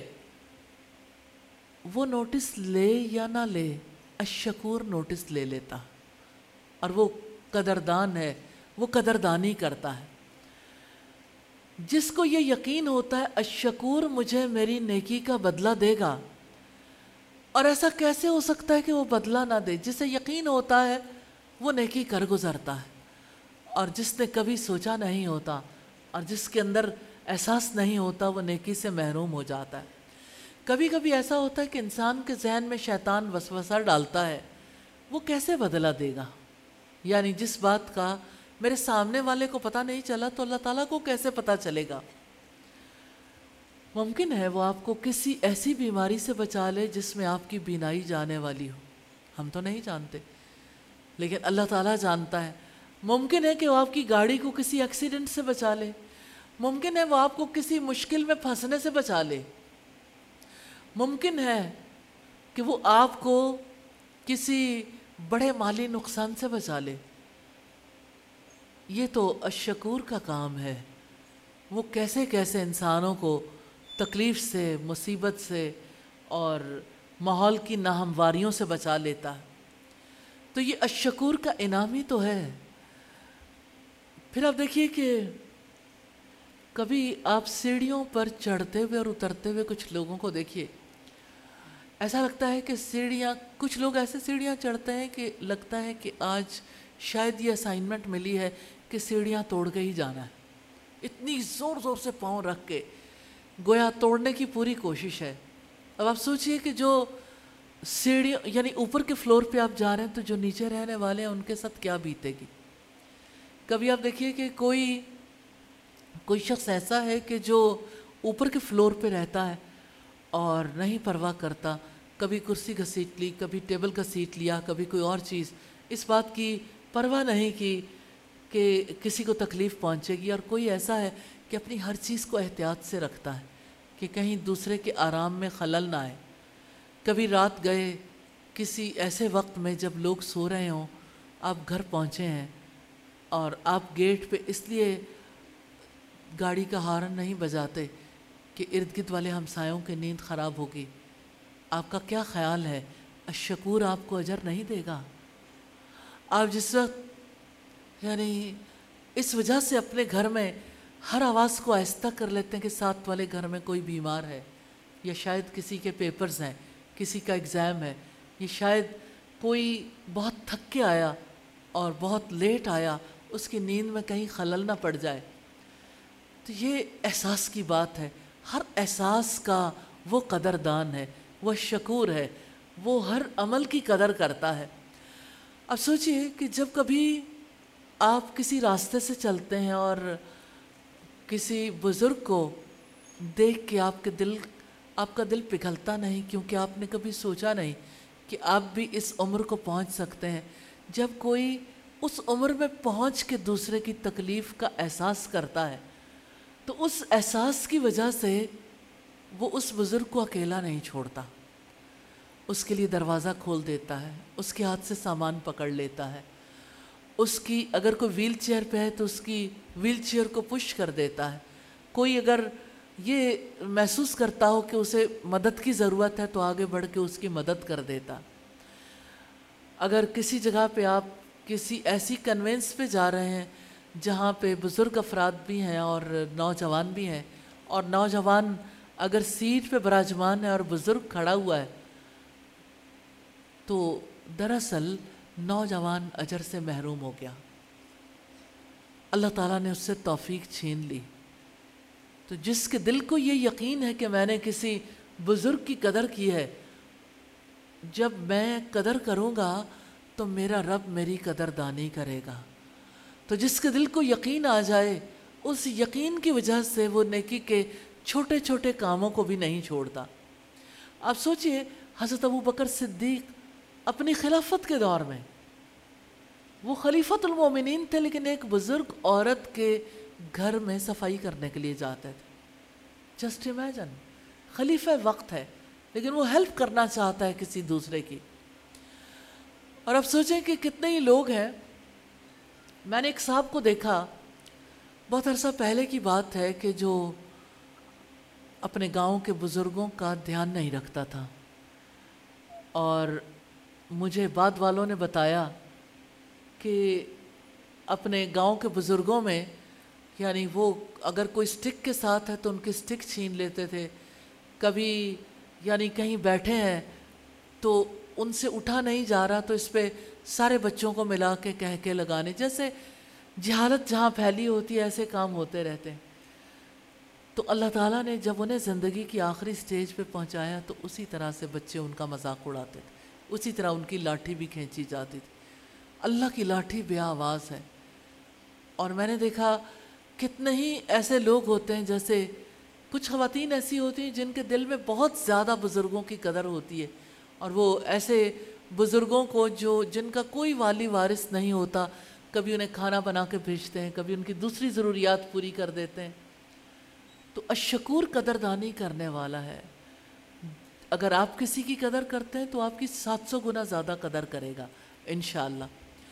اور اب سوچیں کہ کتنے ہی لوگ ہیں جو جانوروں کے پیچھے بھاگتے ہیں، اور کیا آپ نے نہیں دیکھا کتنے ہی بچے ہیں جو جانوروں کو ستاتے ہیں، جانوروں کو تنگ کرتے ہیں. لیکن بہت ہی دانش مند مائیں ہیں جو اپنے بچوں کو جانوروں کے ساتھ حسن سلوک کرنا سکھاتی ہیں، جانوروں کو تکلیف دینے سے روکتی ہیں.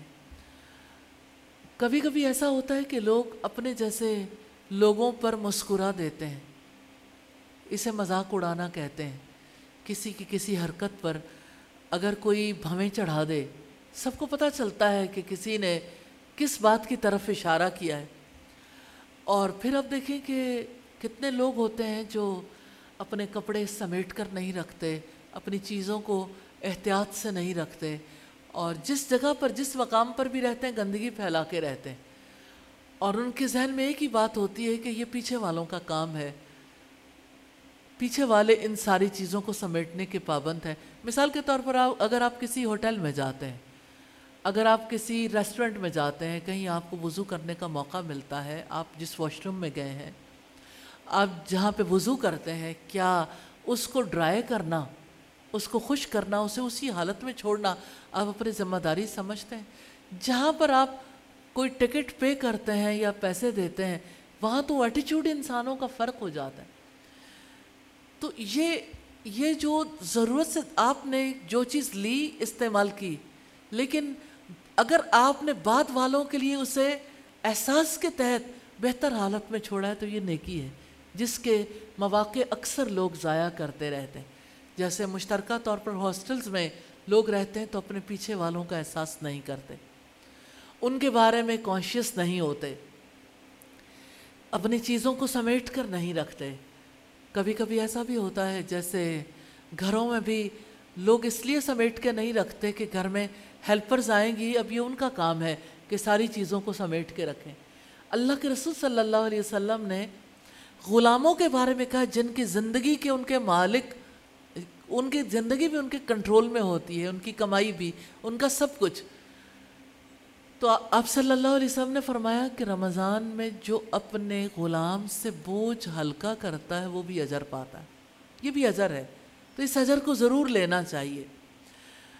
پھر آپ دیکھیے کہ دنیا میں لوگ رہتے ہیں، ایک دوسرے کے ساتھ اچھے تعلقات بنا کے رہتے ہیں، اچانک آپ کے رشتہ داروں میں سے کوئی چلا جاتا ہے، اس کی ڈیتھ کے بعد آپ کو، رشتہ داروں کو کچھ عرصے کے بعد بھول جاتا ہے، اسے دعائیں چاہیے۔ لیکن اگر آپ اس جانے والے کو نہیں بھولتے، دعاؤں میں یاد رکھتے ہیں، تو کیا آپ اس پر اجر نہیں پاتے؟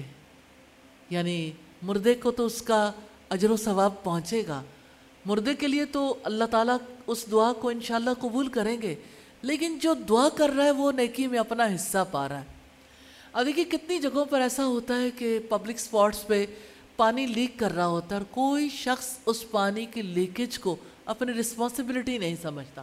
کبھی کبھی گھروں میں بھی ایسا ہوتا ہے، کوئی چیز یعنی پانی لیک کر رہا ہو یا کوئی ایسی جو ہے وہ ٹیپ خراب ہے، تو ہر کوئی یہ کہتا ہے کہ خراب ہے، خراب ہے، اور خراب ہونے کی وجہ سے اسے ٹھیک کروانے کی ذمہ داری نہیں لیتا۔ مجھے یاد ہے کہ بہت عرصہ پہلے کی بات ہے کہ اللہ کے گھروں میں سے ایک گھر تھا جس کے پنکھے کا ریگولیٹر خراب ہو گیا۔ اب یہ جب جانے لگے ہیں تو پتہ تھا کہ ریگولیٹر خراب ہے، پنکھے کا ریگولیٹر اگر بند نہیں ہو رہا تو جو بلڈنگ بند کر رہے ہیں اگر پیچھے سے اس کا یعنی اسے آف کر دیں، پورا سرکٹ ہی بریک کر دیں لائٹ کا، تو بلڈنگ کی حفاظت ہو جاتی ہے۔ اب جب لوگ نکلے تو سب لوگ ہی پنکھا کھلا چھوڑ کے نکل گئے کہ ریگولیٹر بند نہیں ہو رہا، کسی نے اپنی ذمہ داری نہیں لی۔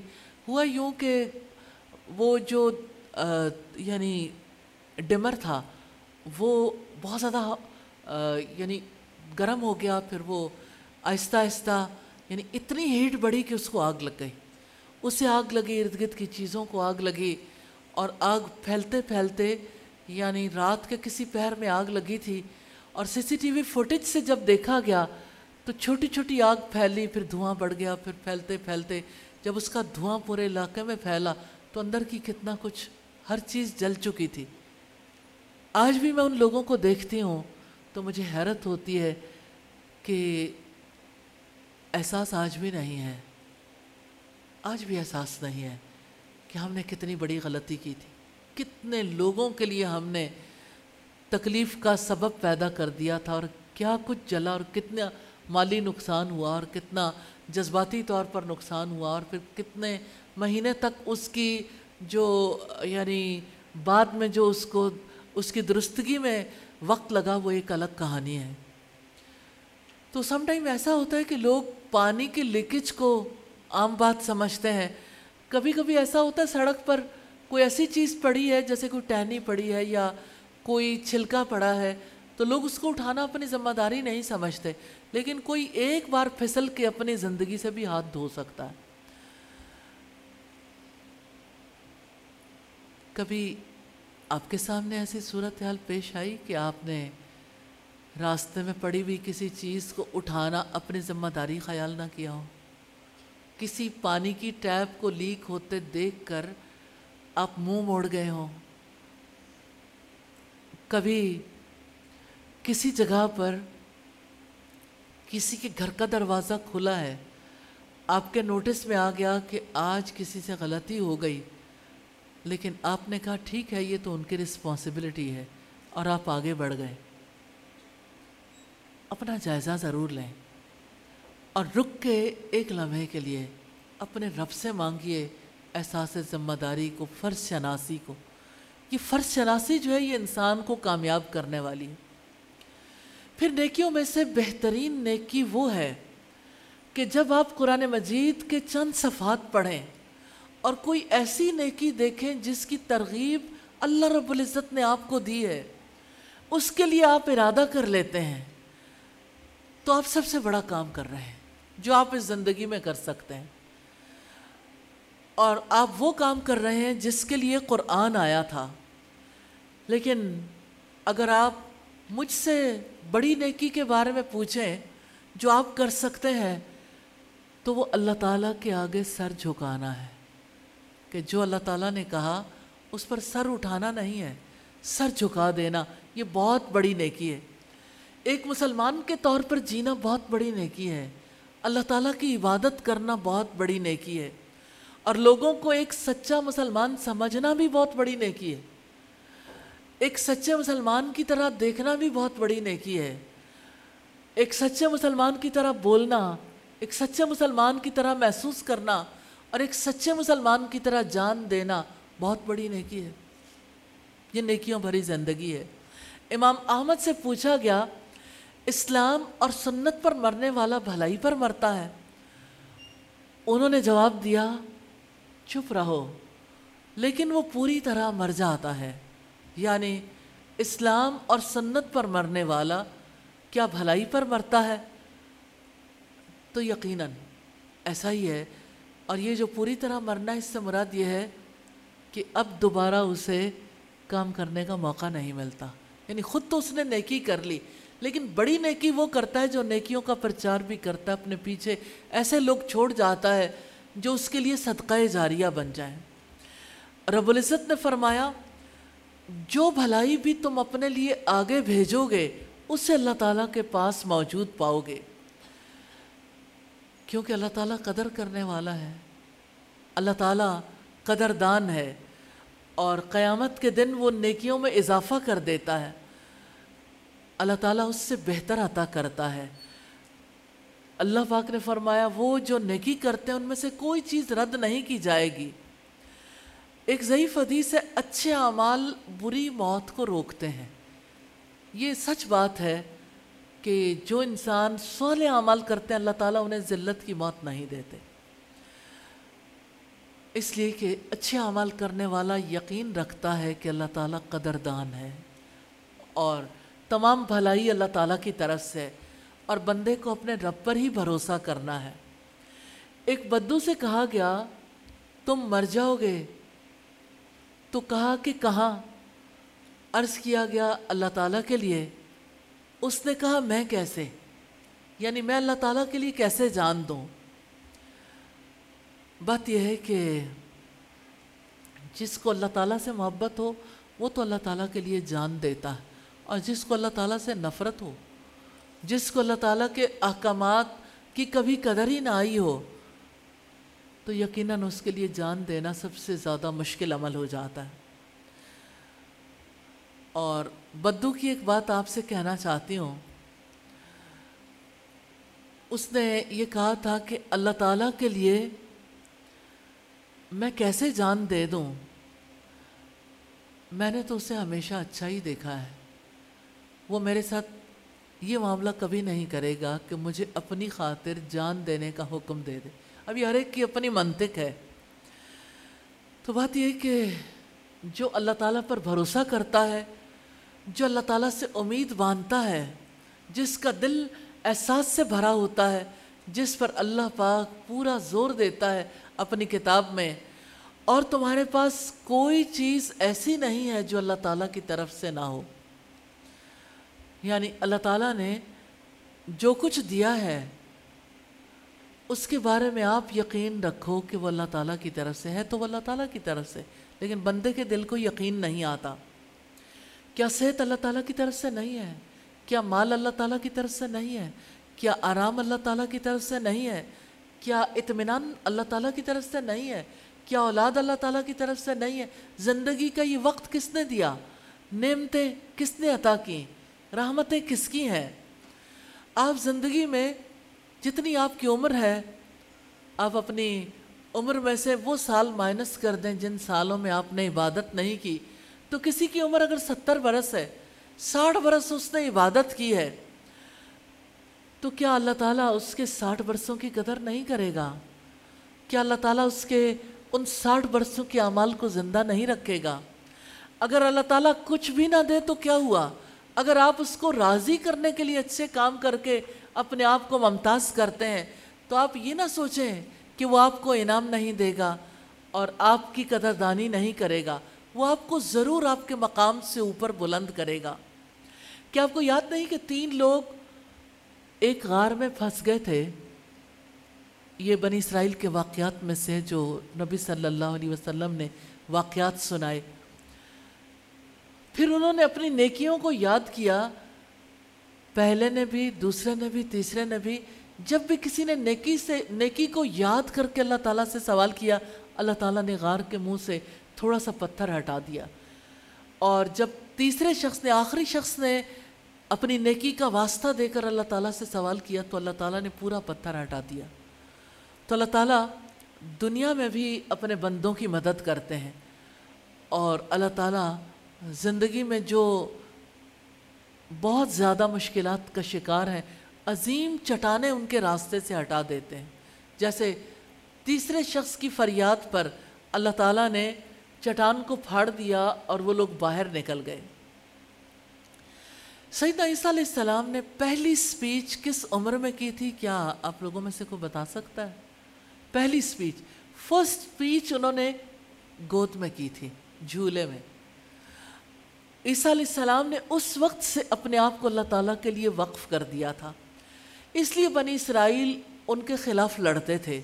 اللہ تعالیٰ نے انہیں اس اضطراب سے نکال کر، اس مشکلات اور پریشانیوں کے گڑھے سے نکال کر انہیں بدلا دیا، اور فرشتوں اور اپنے چنے ہوئے بندوں کے ساتھ آسمان پر بسا دیا. اب سوچئے، زمین کا باشندہ آسمان پر بستا ہے، اور حضرت عیسیٰ علیہ السلام زندہ ہیں. ابھی انہیں طبعی موت نہیں آئی، وہ زندہ ہیں، وہ آئیں گے. نبی صلی اللہ علیہ وسلم نے فرمایا ضرور بضرور عیسیٰ علیہ السلام نازل ہوں گے. تو جب عیسیٰ علیہ السلام آئیں گے، آپ نے فرمایا 2 فرشتوں کے کندھوں پہ ہاتھ رکھے ہوئے دمشق کی جامع مسجد کے مینارے کے پاس وہ اتریں گے. ان کے بالوں سے پانی کے قطرے ٹپک رہے ہوں گے، یعنی ابھی ابھی نہا کے آئے ہی ہوں گے، غسل کر کے آئے ہوں گے.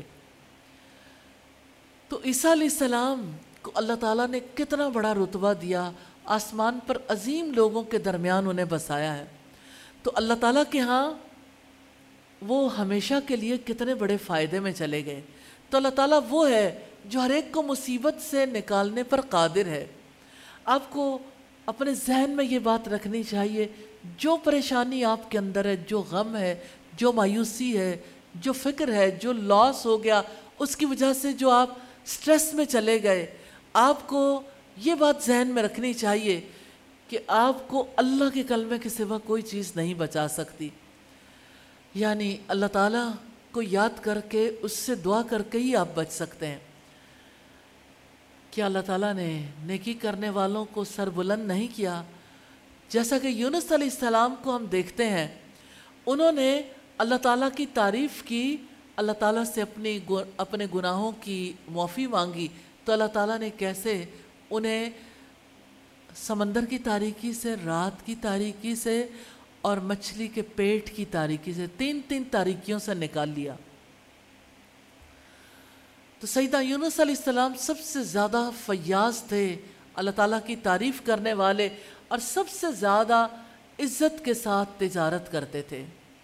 اللہ کے ہاں بازار جانے کا اپنا ایک درجہ ہے، کیونکہ جس وقت کوئی بازار جاتا ہے، تجارت کرتا ہے، تو نبی صلی اللہ علیہ وسلم نے فرمایا سچا تاجر اللہ تعالیٰ کے عرش کے سائے تلے ہوگا جس دن کوئی سایہ نہیں ہوگا۔ تو اللہ تعالیٰ قدردان ہے، اگر آپ اس کو سجدہ کریں گے تو آپ کے سجدوں کو کبھی رائگاں نہیں جانے دے گا۔ یا اللہ ہمیں اپنی نعمتوں کا احساس نصیب کر دے اور نعمتوں پر شکر ادا کرنے کی توفیق عطا فرما دے۔ ہمیں اپنا ذکر کرنے والا، اپنا بہت شکر ادا کرنے والا اور اچھی عبادت کرنے والا بنا دیجئے۔ ہمیں ایسے نیک کام کرنے کی توفیق دیجئے جس کے لیے آپ پہلے سخی بناتے ہیں، پھر سخاوت کرواتے ہیں، پھر اس کی قدر کرتے ہیں۔ یقیناً آپ بڑے مہربان اور بہت قدردان ہیں۔ کوئی سوال کرنا چاہیں الشکور کے حوالے سے تو ضرور سوال کر لیجئے۔ جی السلام علیکم۔ وعلیکم السلام۔ جب میری شادی ہوئی تو مجھے ایک اچھی اماؤنٹ میں حق مہر ملا الحمدللہ، تو میں نے سوچا کہ اس کو میں صدقہ کر دوں گی، تو میں نے اس کو صدقہ کر دیا۔ ایک اچھی اماؤنٹ تھی الحمدللہ۔ اور اس کے مقابلے میں مطلب یہ تھا کہ میرے ہسبینڈ کی آؤٹ آف کنٹری جاب ہو گئی، اور آج الحمدللہ ان ایکسپیکٹڈ پیکیج ہے ہمارے پاس کہ جس میں مطلب میرے ہسبینڈ جو ہیں وہ جاب کرتے ہیں۔ تو مجھے لگتا ہے کہ وہ شاید وہ جو صدقہ میں نے کیا تھا اس کی بدولت اللہ تعالیٰ نے مجھے اتنا کچھ عطا کیا الحمدللہ۔ الحمدللہ۔ جی کوئی اور شیئر کرنا چاہے اپنی لائف کا کوئی ایکسپیرینس؟ جی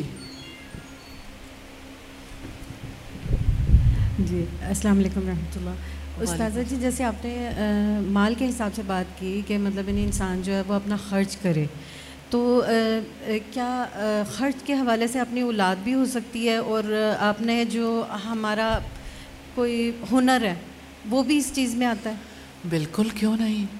جو انسان اپنی زندگی انویسٹ کرتا ہے نا، یہ تو بہت بڑی بات ہے۔ جو اپنا ہنر لگاتا ہے، صلاحیت لگاتا ہے، وقت انویسٹ کرتا ہے، تو وقت مال سے زیادہ قیمتی ہے، مال سے زیادہ قیمتی ہے۔ السلام علیکم ورحمۃ اللہ وبرکاتہ۔ سادہ میرا کوسچن ہے ایک کہ الحمدللہ کافی سیشنز جو لے رہے ہیں تو اس کے بارے میں احساسات بدلے ہیں الحمدللہ، لیکن وہ کیفیت سمجھ نہیں آتی۔ شکور کو جیسے پڑھا تو دل کہیں قدردان بھی ہے، لیکن جیسے کہیں لگتا ہے کہ بہت زیادہ جو ہے نا قدردانی نہیں ہے، اور تکلیف میں میرا تو اتنا زیادہ ہوتا ہے نا کبھی کبھی کہ تعلق اللہ سے اس طرح سے جڑ بھی جاتا ہے، لیکن عبادت میں وہ بالکل بھی وہ جیسے مجھے کبھی بھی لگتا ہے شاید منافقت ہے کہ ایک طرف تو میرا دل بہت زیادہ اللہ تعالیٰ کی طرف جوڑا ہوتا ہے، یا فیلنگ مطلب جب اللہ تعالیٰ کو سوچتی ہوں تو دل میں ایک جیسے مسکراہٹ اللہ تعالیٰ کے نام پر آتی ہے، لیکن کیفیت ایسے کہ عبادت جب کروں تو بالکل بھی نہیں، نہ نماز میں وہ کیفیت ہے۔ تو کبھی کبھی ایسا لگتا ہے بس کہ سر کو کچل دوں، مطلب میرے اندر کیوں وہ چیز نہیں آ رہی، تو کوئی سمجھ نہیں آتا، خود اپنی کیفیت کو بھی مجھے سمجھ نہیں آتی کہ کیا ہے۔ وہ احمد فراز کہتا ہے، خود کو یوں محصور کر بیٹھا ہوں اپنی ذات میں، منزلیں چاروں طرف ہیں راستہ کوئی نہیں، کیسے رستوں سے اور کہاں جائے فراز، یا ہجوم دوستاں ساتھ تھا یا کوئی نہیں۔ بات یہ کہ اچھے دوست، اچھی صحبت، اچھی کمپنی کی ضرورت ہے۔ ایک وہ ہے جس کو آپ اچھا کہتے ہیں، اور ایک وہ ہے جس کو اللہ تعالیٰ اچھا کہتے ہیں۔ ہو سکتا ہے آپ کسی کو اچھا سمجھ رہے ہوں، لیکن وہ بھی آپ جیسے لوگ ہوں۔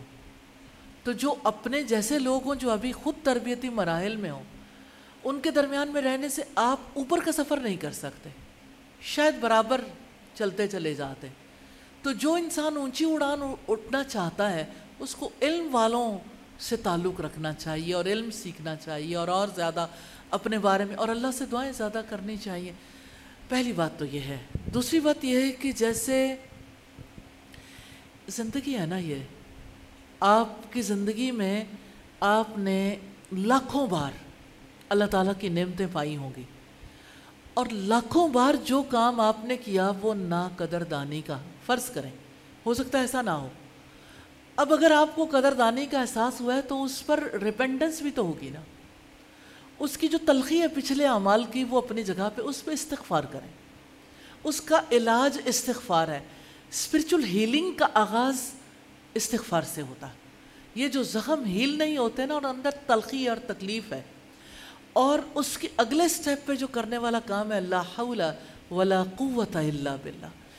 چینج آئے یا نہ آئے اللہ کا دامن تھامے رکھے، اللہ تعالیٰ بدل دے گا حالات انشاءاللہ. جی السلام علیکم. وعلیکم السلام. میں نے اب آپ نے یہ ذکر کیا ہے نا کہ مسجد بنانے کے لیے مال خرچ کرو تو اللہ تعالیٰ آپ کو بڑھا چڑھا کے دیتا ہے. تو یہ میرا اپنا تجربہ ہے. میرا گھر، یہ میرے ساتھ ہی بیٹھے ہیں، بڑا نا خراب تھا گھر، نہ دیواریں وغیرہ بجلی ایسے. تو میں نے یہ سوچنا کیسے، پھر میں نے اس نیت سے زیادہ اماؤنٹ نہیں میں دے سکتی تھی، لیکن میں نے مسجد یہ ٹاؤن شپ ادھر 2-3 جگہ پہ بنتی تھی، تو میں نے جب کبھی جانا نا تو میں نے نکال کے یا اللہ یہ میں تیرے گھر کے لیے دے رہی ہوں، تو میرے اللہ میرا گھر تو نے بنانا ہے اور یہ میں تیرا دیا بھی تجھے واپس کر رہی ہوں. تو یقین کہ میں نے جب گھر شروع کیا اپنا، میرے میاں کی آمدنی مناسب ہے اتنی کہ وہ زیادہ نہیں تھی، تو کہہ رہے کہ طاہرہ یہ کیسے؟ تو میں نے کہا میرا اللہ ہے. اب میں نے گھر شروع کروا دیا اور میں پریشان بھی کہ میں نے گھر شروع کروا دیا، اب یہ کیسے بنے گا؟ گر گیا جب گھر میرا، میں پریشان. ہم نے گلی میں بیٹھ کے اپنا گھر بنوایا. تو یقین کرے کہ صرف میں نا بعد میں بھی یہ سوچتی تھی کہ صرف میرا وہ چیز جو تھی نا میرے دل میں یہ ہے کہ یا اللہ تو نے میرا گھر بنانا ہے، اور مجھے اپنے اللہ پہ پورا یقین تھا کہ میرا اللہ میری مدد کرے گا. الحمدللہ. اور جب تب میرا گھر بنتا ہے میں اللہ سے یہی دعا مانگی، یا اللہ میری مدد، یا اللہ تو نے میرا گھر بنانا ہے، یا اللہ میری عزت رکھنا. تو شکر الحمدللہ کہ اللہ نے میرا گھر بنا دیا. الحمدللہ. الحمدللہ. سبحانک اللہم و بحمدک نشہد ان لا الہ الا انت نستغفرک و نتوب الیک. السلام علیکم ورحمۃ اللہ وبرکاتہ.